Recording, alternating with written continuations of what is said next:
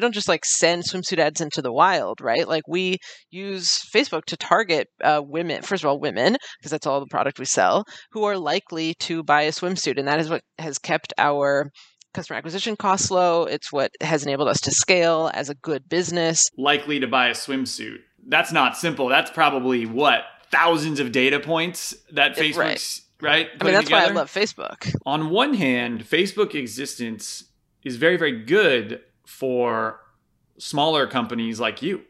Yes. And I think as a consumer, the smaller companies are amazing. At the same time, the more of these little companies that sprout up, Facebook's monopoly gets bigger. This whole push-pull of like supporting the little guy, but also supporting the giant, It's wild. Could you imagine more extreme dynamic of this? You have, on the one hand, this is literally the most efficient system ever created to extend, small loans and working capital to mom and pop businesses, whether they're digital or offline or both.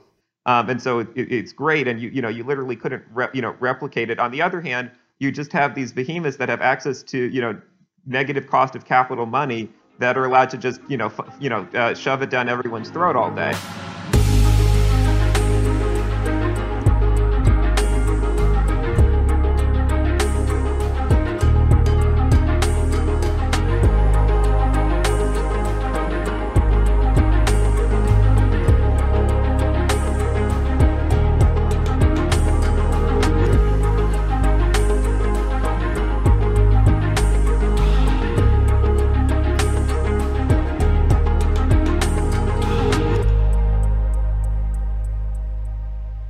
Welcome.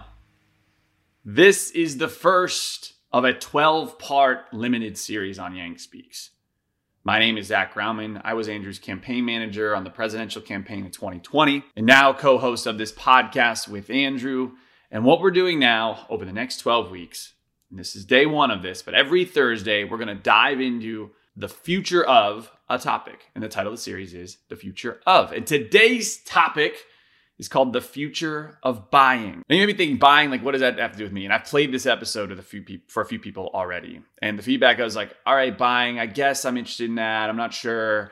Do I care about this? I guess I do buy some stuff. And then by the end of this, they're like, whoa, that was fascinating. I just learned a crap ton about where this whole world is going.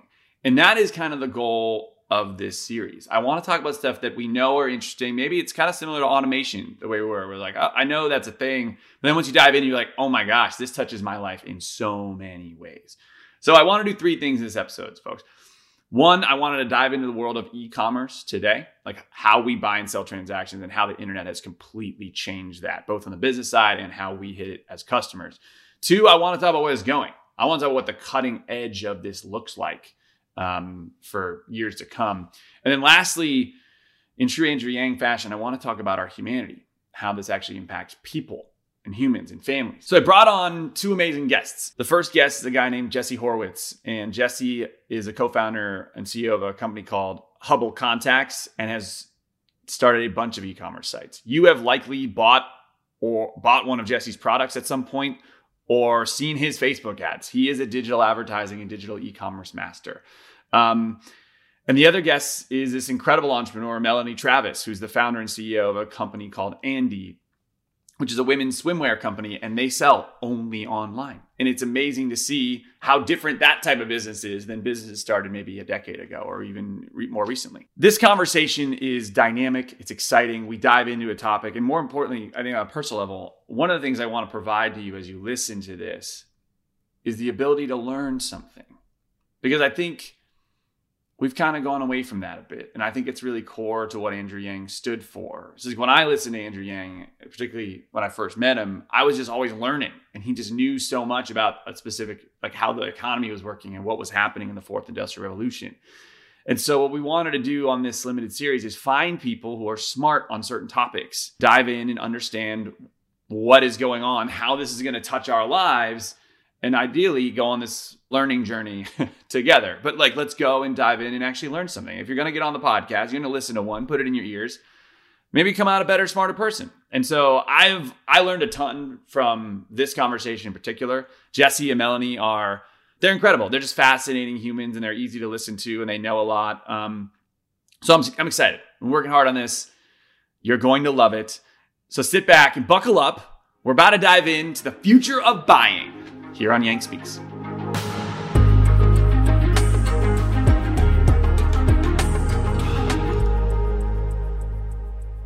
Jesse and Melanie, welcome to the future of on Yank Speaks. Thank you for being here.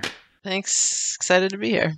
So Melanie, let's start with you. Maybe tell us a little bit about Andy, your company, how you guys work, and frankly, how you got into this, because I think entrepreneur story is always fascinating to me.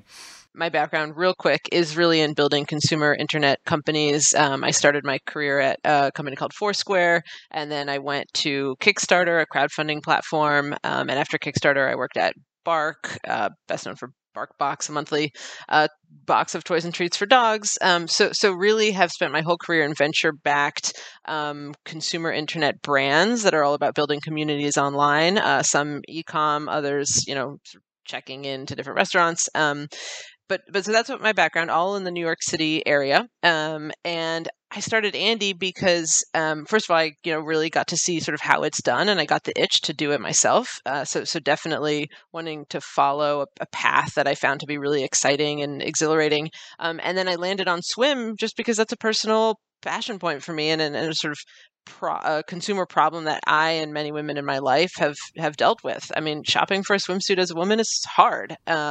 Frankly, it sucks. I hope I can say that word. You can say, yeah. Welcome to Yank Speaks. We kind of don't have a filter. You're fine. I just wanted to solve swimwear shopping is really what it came down to, and I felt that I could figure out how to do that. And here we are, 3.5, actually almost 4 years later, and we're well on our way to doing that. And we've built quite a company on the path to that. You're all online? We're all online. We only sell on andyswim.com. No brick and mortar, no affiliate, no wholesale, just our own site. So I'm excited you're here because that, I think, is very telling of what is to come or what can be. Jesse, you've sold a lot of different things. I think one of the things we've talked about, you've also sold adult diapers online. You've sold, which I just wanted to say, but you can sell any of this stuff. So tell us a little bit about you, how you got into this. I was a law school dropout. I interned at Bridgewater after my 1L year at law school. Ended up on the investment team for Columbia University's endowment for a few years. And while I was at Columbia, kicked the tires with some friends on a few different ideas. And I had a friend from Bridgewater who was over at Harry's, which is a shave subscription in the city. And we started doing work on contact lenses, 2015 or so. And it was the great box subscription boom of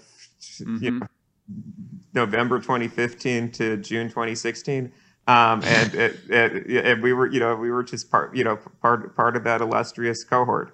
So we started selling. We raised money in May. Left the endowments, launched in November, and since then have gotten live with all sorts of stuff on the e-commerce side. So adult diapers, which somebody else owns now, sadly, because it's a good time for adult diapers at home. Strollers and COVID, wrote a book called Selling Naked about selling stuff, so sell that too. And all sorts of random stuff. I want to get to the meat of this. So in the past, let's call it less than 10 years ago, if you wanted to start a business, particularly one that's selling a product, you needed to design the product and then, frankly, buy it yourself, store it, find some sort of inventory management, usually find a physical location to sell it. And then in order to get people to straight up purchase it and open their wallet, you had to do some form of billboard or word of mouth advertising. And that model I just talked about is completely flipped on its head. It's gone. People can still do it, and those are the exceptions that I think prove the rule. Walk me through how e-commerce, from a product standpoint, works today. And Andy, maybe the best example, where the product is, how it's sold, how that whole situation is flipped on its head. Hearing you describe that, I think where my head went was there are parts of that continue today, but it's basically dramatically modernizing how that's done. So for how Andy does it, I mean, some of what we do is quite traditional. We take what has worked traditionally for a product business and then just like layer on all the modern ways to make it actually work today. So we do design our swimwear, for example. That hasn't changed. We design the silhouettes that we want. Obviously, given that we're an e-com company, we are very close with our customer. We don't sell through a middleman, so we're always talking to our customer. So all the designs come from a customer. That might be a way that we're innovating on the design of the product. In the past, I think historically companies hire a designer who sits on a pedestal and says, this is what the trend will be, and then they make the thing. How do you get the impact or the feedback from the customers? Like, is it just through Facebook and Yelp or whatever like review sites you have, or how do you do it? A bunch of ways. We send surveys. We say, we're thinking of these silhouettes. What's your favorite? We have in-house customer support that emails, texts, chats, talks on the phone to our customer and says, what would you like to see? We run ads on Facebook. Tell us what you want. So we ask. It's pretty, and then there's simple. A lot of different tools you can ask now, and you get that back quickly. Exactly. We get it back really quickly, and we use Slack and for internal communication, and we have a Slack channel that's just what customers are looking for in product, and we just put it all there, and then our product team will flip through it and say, like, these are the things that we should make given customer demand. So it really comes from the customer. We design the stuff. And then, we manufacture all over the world. And we do, we hold inventory. So that's another piece where your first model is what we're doing today. We work with 3PLs, which is basically a warehouse. The product goes to the warehouse. We have one on the West Coast, one on the East Coast. One thing that does exist today is, all sorts of different inventory financing solutions. So it makes it much more accessible for anyone listening to literally go do this themselves with inventory financing. When you say that, like, that means instead of me buying all that product myself, someone would only help me pay that back as the orders come in based on a percentage of what my cut is. Like, how does that work? Yeah, well, there's really a lot of different ways it can work. So some of them, they'll just fund your inventory up front. They'll literally write you a check to cover whatever you need to buy. But then they obviously are going to make money on that, and they de-risk it by, I guess, owning a piece of your inventory. To your original point about how things have changed so much, a lot of these manufacturers are really beholden to the traditional wholesale model, and they want a foot in e-com. They want to be part of the sort of e-com thing that's happening, and so they're willing to make pretty interesting deals with an e-com company in exchange for equity. And that happens to be the model that I used. And so the way that I was able to do this is I said, I want to place these really big orders. I don't have the cash to pay for the order now. Give me something, call it like net 90-day terms, which is, when the swimsuits hit the warehouse, I have 90 days until I have to actually pay the manufacturer for those swimsuits. And so that is what allows a young brand to really grow, because you don't have to pay for the inventory until you've sold it. So that's another way that I think, and then that's a model that I know that Jesse's also into, and it's a great way of growing an e-com brand. Some businesses are truly coming up with new product categories, but by and large, these are existing product categories, or even something like weighted blankets, which is a popular e-commerce category. Maybe not totally original to e-commerce, but definitely was popularized through Instagram. But still just blanket manufacturing. And so, I think if you think about this whole universe, there's this idea that we should be building everything from scratch. But really, a lot of this is taking a lot of infrastructure that already exists, whether that's existing manufacturers, or you've seen a lot of this during COVID, existing retailers, also independent retailers. The Nikes of the world were way ahead on this, but even independent retailers setting up an e-commerce presence. But everybody trying to figure out how to get this direct distribution channel. So what was sort of the venture version of this story pitched maybe 5 or 6 years ago, that we were going to build the whole universe from scratch just to distribute it through e-commerce and then create sort of owned, operated retail for those e-commerce brands, and that was going to be the omni-channel solution for all this. I think has fallen back to a much more logical place, which is lots of stores that work already, lots of manufacturers that work already. How do we line up their needs, with this new marketing distribution channel? The exact product specs may be different, but at the end of the day, that's the infrastructure that's going to deliver those product specs at the best cost and the best value for the consumer, which is, quality adjusted. Consumers want value. And it's kind of hard to start from scratch and arrive at that place. So certain businesses that have existed, let's call it weighted blankets, right? Where there already are a bunch of people making them. There's already a bunch of distributors that are probably mainly brick and mortar, maybe some websites where you can buy a weighted blanket at Target or maybe CVS or wherever it is. And you've got, let's call it disruptors like yourselves that are like, hey, weighted blankets, like they're actually pretty customizable, or like you can have a million different shapes and sizes and delivery times. And if I can hyper target who can buy them and then buy them and make them available in real time and only order exactly what people want to who wants it and where they are, there's an opportunity to have a better customer experience and make more money and have a smoother operation. And you're saying every product's different. And ideally, if you're building into one that already is a relative market, it works better. Yeah, I mean, to use Andy as an example, like, I'm familiar with Melanie's manufacturer. They supply for lots of different partners, but the kind of product that they're making for the other partners looks nothing like looks nothing like the product for Andy. And so, like, you're taking all those raw capabilities of good product construction, low cost on the manufacturing side, all that scale. And you're funneling it to the needs of the specific audience in the specific channel. That is cool. What's new is their interest in working with brands like Andy, because they've seen this explosion of e-com. And whereas in the past they may have said, oh, your scale is not interesting, you're not one of these massive department stores. What they have realized is that the world is shifting, and actually striking deals with companies like Andy can be very beneficial. And Andy has grown tremendously year over year. I mean, I think it has knocked their socks off, and they are so happy that they signed this deal, 4 years ago, when we were just a tiny little thing. Melanie, how crazy was it going into these, let's call it the manufacturer deal, and you're like, hey, I've never sold a bathing suit before. Yeah.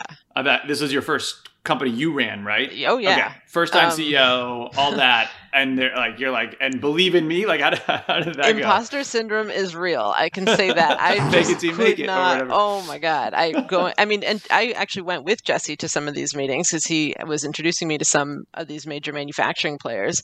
And we'd go in together. I think he was kind of cool as a cucumber, like he always is. God, Jesse just faking it. I was like, oh my, how are they going to take me seriously? But, like they do. You have conviction in your idea and in your product, or what, conviction in whatever it is you want to do. And, right. And that's what you put on the table, and someone's going to pick it up.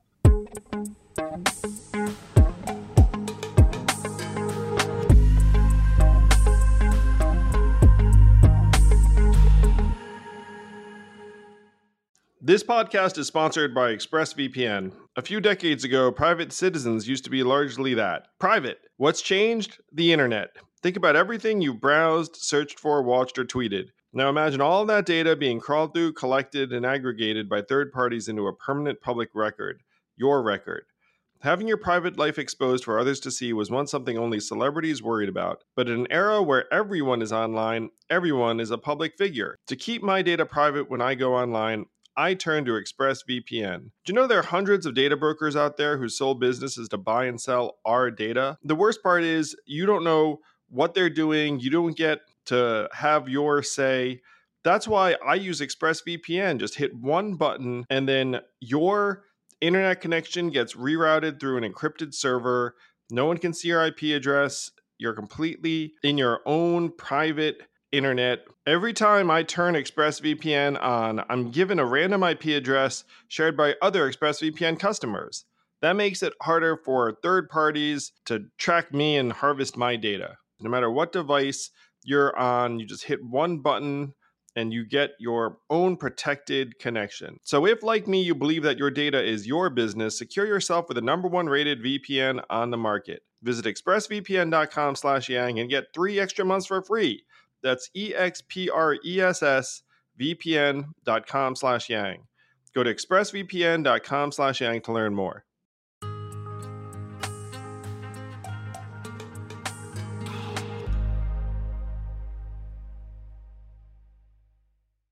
You get feedback from your customers in real time. Yep. You've got a manufacturer that has the scale and ideally distribution and ability to pretty much create anything. Yep. And they're now doing it at a smaller scale because they're following the market. how are you finding your customers? We use Facebook and Instagram, both paid and organically. So organic would be you go to instagram.com/AndySwim and you see our stuff. We also run ads. And we use a little bit of Snapchat, a little bit of TikTok. We're on Pinterest. We're sort of like following the what I would call the sort of cutting edge of digital marketing. So always next to find that, the channel where people are going to, and then it's really about the creative. Swim is a visual thing. You want to see what a swimsuit looks like. Probably quite different from contact lenses in that regard. You can't really see a lens. Yeah, but we run all sorts of goofies. We run contact lenses in a bowl of milk. We run, screwdriver going into contact lenses. It's one of the things that's really interesting about it.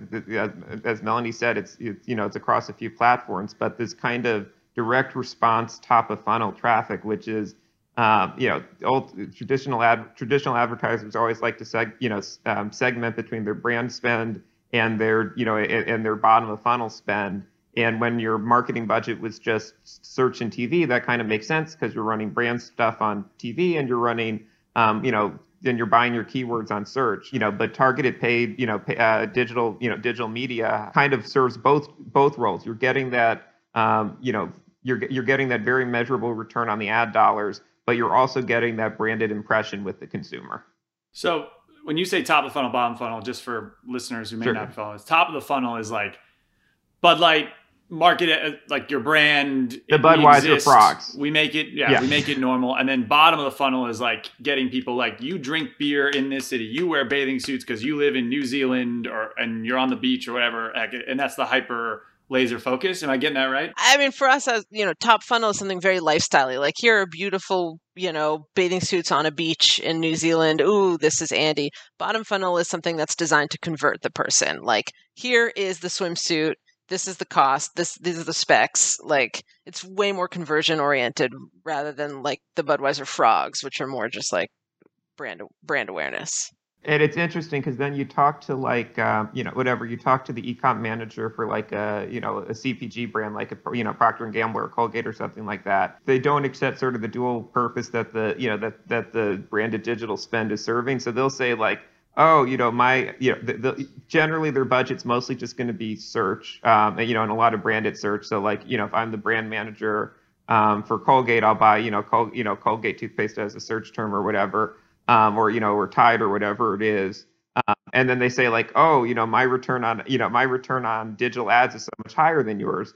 But like that, that's being supported by a multi-billion-dollar, offline media. Work. Exactly. So this is actually kind of the crux of this. I think so many things have changed. Like when I grew up, and I guess I haven't ruled out this dream. When I grew up, I wanted to be, I wanted to create commercials. I thought that's just a fun way to do it. And back in the day, like that was like everything for a company or a brand or an idea, where it's like, if you get the Budweiser frogs wrong, you screw that up. Or I was watching the Tiger documentary on HBO, which is mind blowing. But they made an awesome, incredible Nike, like, hello world, I'm Tiger Woods. Maybe you're ready for me, but I'm not ready for it. But are you ready for me? Like this is like racially charged and in like a really positive way. It was so awesome. But if you get that wrong, that's why Nikes were making so much money in there, putting so much money at it. If you get that wrong, that was kind of it. Like you didn't have the opportunity to hit the bottom of the funnel and convert at a higher rate, right? But now Jesse's talking about putting contact lenses in a bowl of milk just to see if people like it. Like I'm sure you guys are able to A, B, C, D, E, F, like iterate over and over. And if you flop, it costs what? $100, $10, whatever it is, right? That kind of thing. And if it flops, it's not that visible. No one sees it. Yeah, just actually, by definition, no one saw it because it didn't work, right? So, Melanie, how have you guys? It's almost like you're building your brand from the bottom up, right? Like, how have you guys tried that? Has been things you tried that sucked and like you just never talk about? Like what like? Oh, how is for that? Sure. Yeah, that's the other thing about direct response marketing is we get feedback from customers on what kind of swimsuits they want to see from us, but we also get that feedback from the ads that we run. And let's say we do we had like a pink striped suit, a couple seasons ago, and we'd made it and we ran ads for it on Instagram and Facebook, and the conversion rate on those ads was miserable. And so what we found is that women, even though some amount of women that we had heard from directly wanted something like this, it wasn't resonating. And so we cut our buy and we didn't buy any more of it. And that was it. So a lot of product decisions are being made kind of from the marketing channel, which I think is also new. I'm sure in the past, you'd put in a big PO, you'd invest in whatever the product is, and then like the marketing team just has to sell it. The brand is committed to it; they have to sell it, and we're able to be a lot more nimble. We committed. We're in pink striped bathing suits. Like, make them work. Yeah, and now we can be super nimble. You start with a small PO, you test something. PO is purchase order? Purchase order, yeah. Okay. Or you don't even, frankly, you don't even have to buy the thing to begin with. Like, you can just have someone mock up a design, Photoshop it onto a person, put it either on Instagram, Facebook, on your site with like wait list, sign up when we launch it, and see if you get enough email addresses to make it worthwhile to even buy the product, to even actually make the product. Melanie and I once tested pet costumes together. We did. Wow. I forgot about that. What? We were going to do Halloween dog pet costumes, or just all day, all year long for costumes? for your everyday pet life. Like hot dogs, stuff like Did that. they sell? Oh, yeah, okay. No. I would love us to be the lords of pet costumes, but it was not meant to be. I think in the past you would have had to do a big upfront investment to launch a business like that. We tried it, didn't work, closed it, on to the next.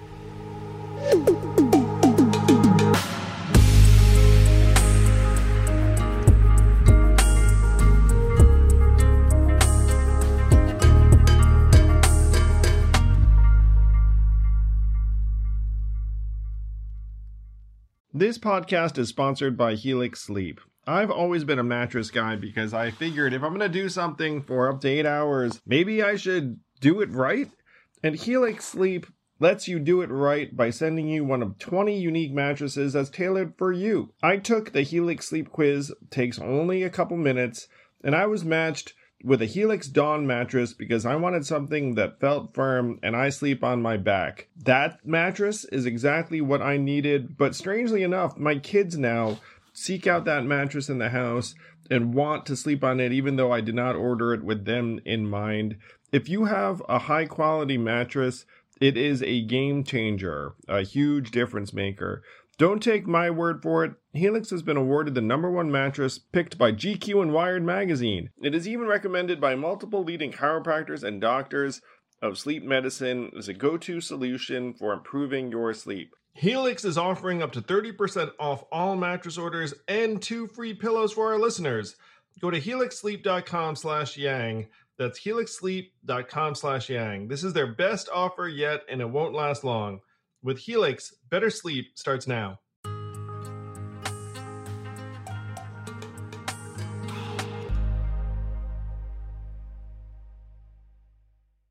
How Jesse and I got connected, and one of the things we did on the 2020 presidential race was we treated Andrew as much as possible as a e-commerce product, which sounds cold and heartless, but we didn't have a big ad budget, right? We actually had no budget. And it was funny because I would go to events, and a lot of the events we were doing were either there's political reporters there or donors or fundraisers who are like more traditional. And they're like, you guys need to be doing more of X. They'd be like, you need to be doing more roundtable events on certain topics. And we would try those. We'd try to do events. We'd sell tickets on them. And no one gave a crap. Like, there were so many traditional things. We're like, yeah, everybody says they want that, but no one wants it. And what they did want was rallies. Those went great.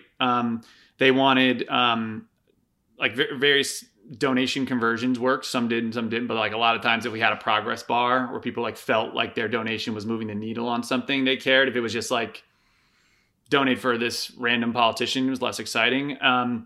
So I guess my point was that it's almost like you end up building this brand almost solely on the voices of the customer, right? Like, is that like you end up with this product that you know is going to sell because it's literally like evolved out of popular demand. And that's what we felt. Do you guys feel that when you do this? You did a much better job at it than I ever have. But yes, I think that's exactly how it works. Yeah. Should we stop cursing was one. It was a fun one. We're like, when Yang curses, like you get a lot more clicks. People like it a lot more. So maybe, let's find a balance. I think people are just starting to see the power of all this. I mean, you think about something like AMC, and I will always be one course, international film too. I will always be one course away from a film studies major. So I'm personally rooting hard for movie theaters to recover. But this crazy feedback loop of, Twitter latched onto AMC as a name. AMC actually completed $1 billion financing as a result. And now the odds that AMC is, continues to exist as a go forward, going concern is much higher than it was previously. And so it's, there's, people always like to talk, and I came from the investment side. I get it, the fundamentals of the situation and the this and that. But, I think you're seeing there's feedback loops here where actually it can make its, the digital stuff can sort of make its own reality. It's not just sort of one-way communication of what's going on. So one of my concerns here, there's only a select number of companies, and one of them in particular, Facebook, that you can actually advertise with and do this. And they, Facebook as the first mover, and realistically, the platform they created is like the best mover besides, I guess our MySpace and a few others. But once one is built, it's very tough to replace it because it becomes the fabric of society and how we're all connected. But like right now in like political campaigns and causes cannot use Facebook to advertise. And they're toast. Like they literally have no other option to get into the internet of marketing, which is where all marketing is right now, essentially. So thoughts on Facebook's role here and what that looks like? Is that sustainable going forward? Have you found other effective options to sell your products outside of Facebook? I know you mentioned a bunch, but it doesn't sound like they were a key player. Melanie, I'll start with you, but what are your thoughts on Facebook's role here? Yeah, I mean, where my mind went while you were speaking is the iOS updates. I don't know if that's something that you guys have talked about, or Jesse's wincing. Explain it. I haven't talked about it on the podcast. Like the new iPhone updates. Apple is rolling out new iOS 14, a new update to your iPhone. And that'll roll out throughout the course of the year. So it's not going to be like a one and done, bam, immediate thing. But when you get that notification to update your phone, and you update it, usually do it overnight, whatever. When you're done updating, there will now be a pop-up that basically will say something along the lines of, do you want to opt in to allow brands or companies or advertisers to trace your activities? That is a default right now. So if you have an iPhone, it's like, but unless you go to settings and opt out, not opt in. Correct. Right. Currently, right now, you're in it, and you have to go find it buried in settings to opt out. The new iOS 14 is going to opt everyone out, and you have to click to opt in. Okay. Now, I don't think a lot of people are going to click to opt into that, right? And that is basically going to, or has the potential to really destroy, or at least severely mess with the Facebook, business platform. When you can't trace the customers. I mean, we don't just send swimsuit ads into the wild, right? Like we use Facebook to target women, first of all, women, because that's all the product we sell, who are likely to buy a swimsuit. And that is what has kept our customer acquisition costs low. It's what has enabled us to scale as a good business. And if those acquisition costs go up because suddenly we're targeting you, I mean, you can buy a women's swimsuit if you want, but you're less likely. You said the term likely to buy a swimsuit. That's not simple. That's probably thousands of data points that Facebook's right. I mean, that's why I love Facebook.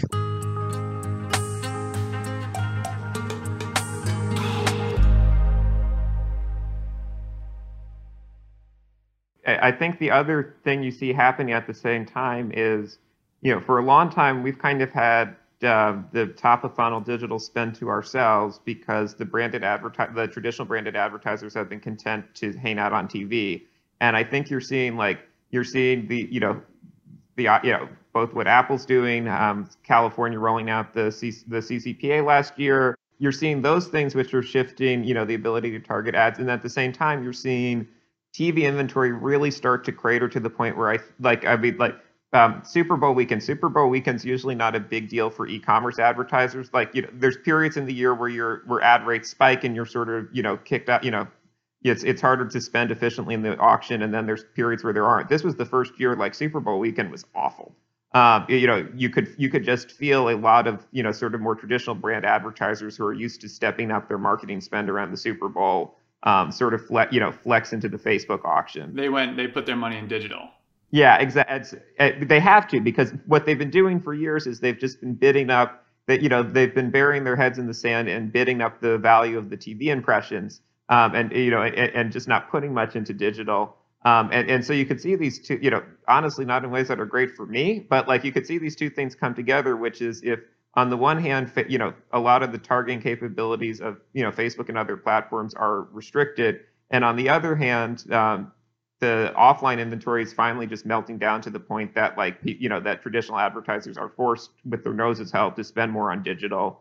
That these things just become sort of traditional brand marketing platforms, which has all the privacy benefits that you'd imagine, but also have the the downside of like less relevant ad impressions for consumers. So you just start seeing Tide ads the way that TV's born. Offline inventory, I'm assuming, is cable TV ads or broadcast TV ads or billboards, that sort of thing, and not so online inventory would be what we're talking about, like Facebook, Google, that sort of thing. So on one hand, Facebook existence is very, very good for smaller companies like you.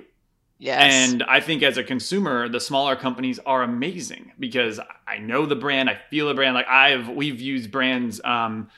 There's one called Outer Known that's actually like a sponsor here for our podcast that we love. Like there's a bunch. I love these brands.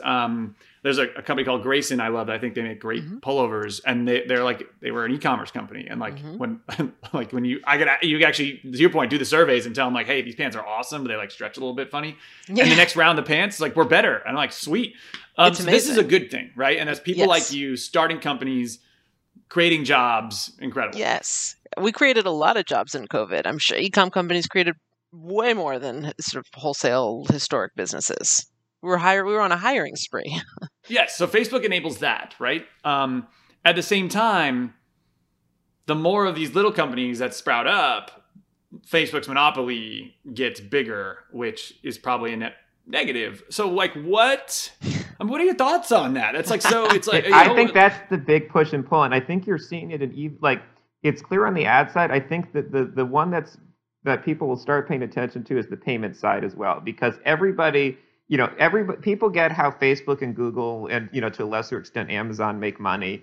The thing that people miss is if you're not those three companies and your business and your pitch to investors is that you're making money around e-commerce, it's on payments. So whether that's Shopify or Stripe or PayPal or Square or whoever it is, all these players are saying that they're going to make money on payments. Like big investors aren't looking at Andy and saying, this is my go-to. They're looking at a payment company that's helping the Andys and the Hubbles of the world make money. Is that what you're saying? You can either be an ad platform for brands or you can be a capital provider for brands. And like most people, and most of the entities in the, 50 billion plus, weight class in this space are one or the other. And the payment side gets, if you like, what does payments really mean? Payments really means like lending. You're integrating, you're providing a credit card processor. The way you really make money off of that is you're getting to small businesses or an independent brands, transaction data, and then you're extending them loans. So like this whole push pull of like supporting the little guy but also supporting the giant, it's wild. Could you imagine a more extreme dynamic of this? You have on the one hand, this is literally the most efficient system ever created to extend small loans and working capital to mom and pop businesses, whether they're digital or offline or both. And so it's great. And you literally couldn't replicate it. On the other hand, you just have these behemoths that have access to negative cost of capital money that are allowed to just shove it down everyone's throat all day. So yes, I think these exact kind of push and pull of the platform and everyone else. That's exactly the awkward tension. I feel like I'm so curious your thoughts. I just feel like it's a good thing until Facebook and Apple get in a turf war, and then who's going to pay the price? Andy, I think, right? Like, what do you think? I mean, it's funny because we're talking about the future, like this. The theme here is the future of buying, the future of shopping, and I mean, well, first of all, it's just so opaque. But second of all, like I think in a lot of ways, there's going to be a reversion. I mean, maybe this is an unpopular opinion, but a reversion back to at least something that I feel basically where I come out on all of this is that I feel very thankful that Andy started when it did. I think it's becoming a lot harder to start a small business these days for all the reasons we've just described. And that's unfortunate. I think it should be going the other way. We should, there should be more small businesses because, like you said, they're great. I love supporting small businesses. I love that they pay attention to me. I love the value, like everything we've talked about. But I think it's really hard today. I mean, in some ways, the barrier to entry is lower than ever. There is capital going around. I feel like I can email every day with people asking to give Andy money. Great. But like, you have to spend it efficiently. You have to build a good business, and I think that's the part that's becoming, it's just tricky.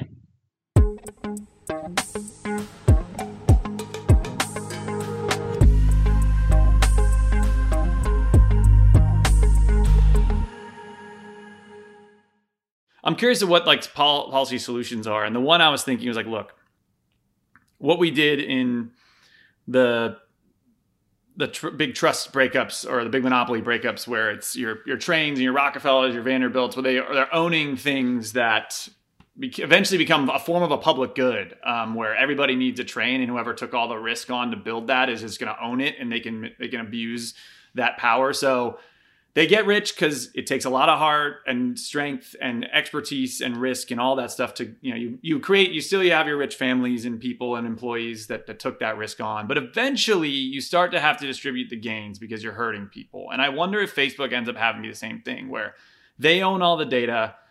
As of now, there's no platform where others are going to be sharing that much data at the same point. There's probably, Google's one and Apple's one, but eventually the government has to say, look, we need to start brokering this information out for the mom and pops of the world. You can still get a cut, but you will not be printing money hand over fist like you used to, because the people here now are now a generation removed, so they didn't take the risk. They don't deserve it. You built the moat around your business, and it's time for the government to kind of just, I don't like the level the playing field thing, but generally make this, keep the good and not make it exploitative. I don't know what you guys think of that. I mean, it's look. Selfishly, I love anything that that supports the little guy against the platforms. Like trying to wear my outside hat. I think like I always have a lot of trouble arguing against things that are good for the consumer. And so if you think like broadly, like what is the net impact of these large internet platforms? They create conditions of perfect information and perfect competition and infinite substitution. And first, microeconomics 101. When those are the conditions of of the market you're in, your profits are going to be zero. And so I have trouble. I've proposals that kind of try to step in and hurt the consumer by relaxing those constraints. I have trouble with. I do think, and look, I mean, we're playing it out slowly over time. I think it's funny when you have these like big antitrust conversations. It's like, okay, 20 years ago or whatever, Facebook didn't exist 20 years ago, but 20 years ago, everybody loved Google and Google was good. Now Google's evil. Same freaking people. And so like, I think it's totally reasonable to say like 20 years ago, this was an infant industry. We put a bunch of rules in place to support it as an infant industry. Now it's a cash cow. What do you do as a society? You milk your cash cows. And so I think there's like there's a more gradual sort of renegotiating the deal. And I think it could happen in a less fraught way, because I don't think about how awful COVID would have, it feels like, not much harm to, hurt these big players. But like, if Amazon were meaningfully incapacitated, if some of the media platforms were media incapacitated, like this whole lockdown would not have been possible to the extent that we, managed it at all. And so I think it's tougher because you have to do it gradually, because it's all based on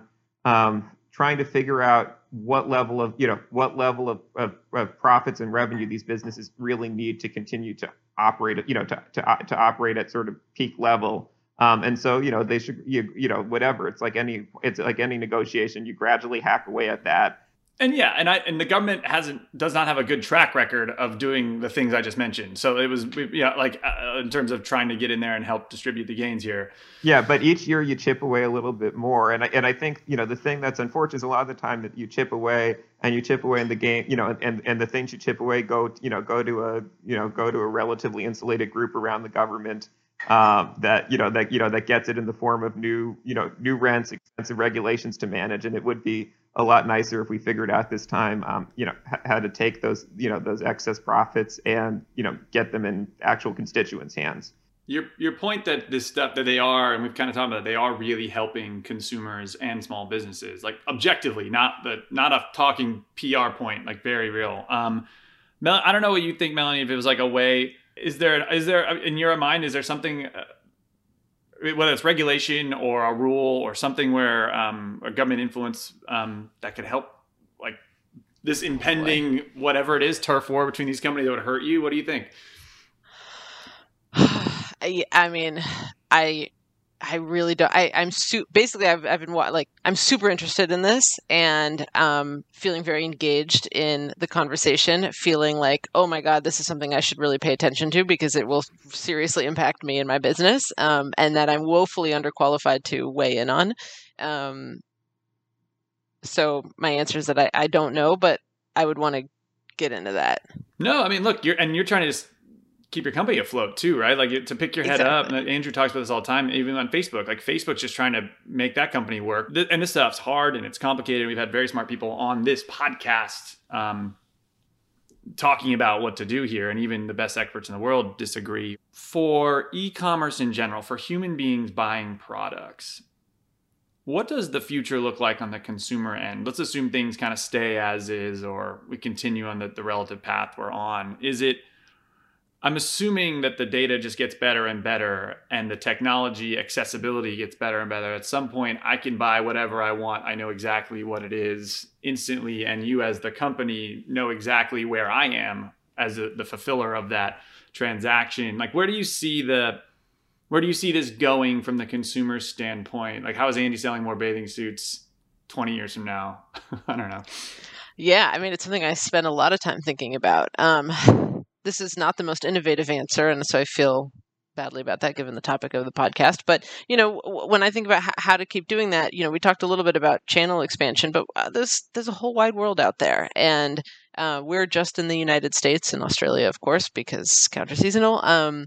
But, around these conversations around Facebook and iOS and what's happening, I'm meeting a lot with my marketing team, and one of our solutions is like, let's start selling in the EU. Let's start selling in Asia. Let's see what it would take to enter the Chinese market. Because you need to diversify as a baseline, you need to diversify. And if you want to get to, selling 200 million swimsuits or whatever number in the next few years, the U.S. is a huge country with a huge market. But as these things are happening and all these changes are happening, it's you start to cast your eye across the pond and see what you can do over there too. Not in replace of, but no, of course. Also. And there's Facebook in those markets, but there's also Tencent, there's WeChat.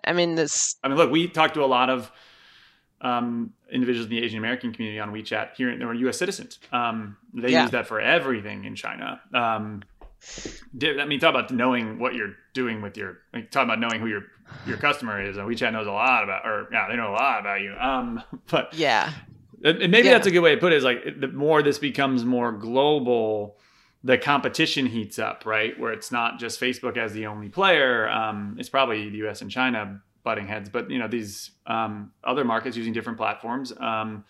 Different data, different way to target people. I'm hoping that the next 20 years of commerce are a little more boring than the last 20 years, and that, like, in a lot of ways, this whole, and maybe this will just continue to be the paradigm, but the paradigm of like venture as like information technology investing, and like think if you were sitting around in Detroit and you had venture as the automotive investing, and like it would look really good in 1890, 1900, 1910, 1920. And then like you'd hit your 1935 vintage and Ford and GM were created already. And it would look real rough from there. Like this is which doesn't mean like e-commerce will, e-commerce will probably continue to gain share. That story is not necessarily played out, but a lot of this starts to feel like a more mature industry in that you have, and look, I think this is a lot of the antitrust tension. Consumers feeling less product improvement in the services that they're using and that those are more mature products.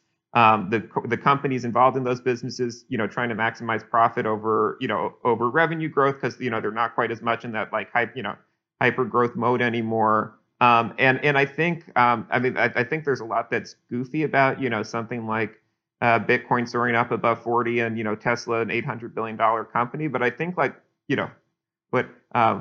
I think one of the things in there is like people trying to, people hoping that like, it rotates what industry is sort of, in the focus. And if you went back 15 or 20 years ago, everybody was excited about BRICS and emerging markets. And then the last 10 years have been, digital. And, and in the 90s, it was big box and Walmart. And, like an industry just doesn't get an infinite day in the sun. And I think I think there's been a lot of gains from sort of, better information management. But I for one would be excited to see, the next, something, energy be the really exciting thing in the next decade. Life sciences be the really exciting thing in the next decade. That like, continued improvement in how we buy a bundle of goods that hasn't terribly changed very much year to year for like decades now. It isn't like the great marvel of our time. That is a good way to kind of wrap this, where it's let's hope for all of us that the innovations are not coming in e-commerce, because I think we can all agree it's very easy to buy products now. We got that. We're not. It's not perfect, but it's damn good. And there are a lot of things that are nowhere near perfect and nowhere near damn good. Let's call it biotech and like automotives, or you got a list. A lot of things that make society and the planet a lot better than optimizing how fast we buy swimsuits. No offense to how awesome Andy is and how great the swimsuit is. Same page. I can't vouch from personal experience, but my sister has said she loves your products. So she's probably your target demo. I think she's 20. She's in her mid-20s. So perfect. 26, I believe. Anyway, she's going to kill me. She's listening to this. You don't know how old I am? She's 26. Okay? Relax.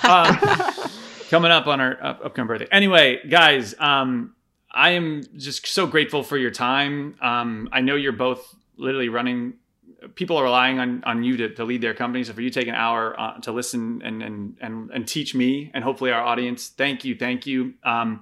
Best of luck on everything you're doing. And what I'm gonna do is I'm gonna check back with both of you in 10 years exactly and see how well this stood the test of time, if that works for you. I think that's perfect. All right, cool.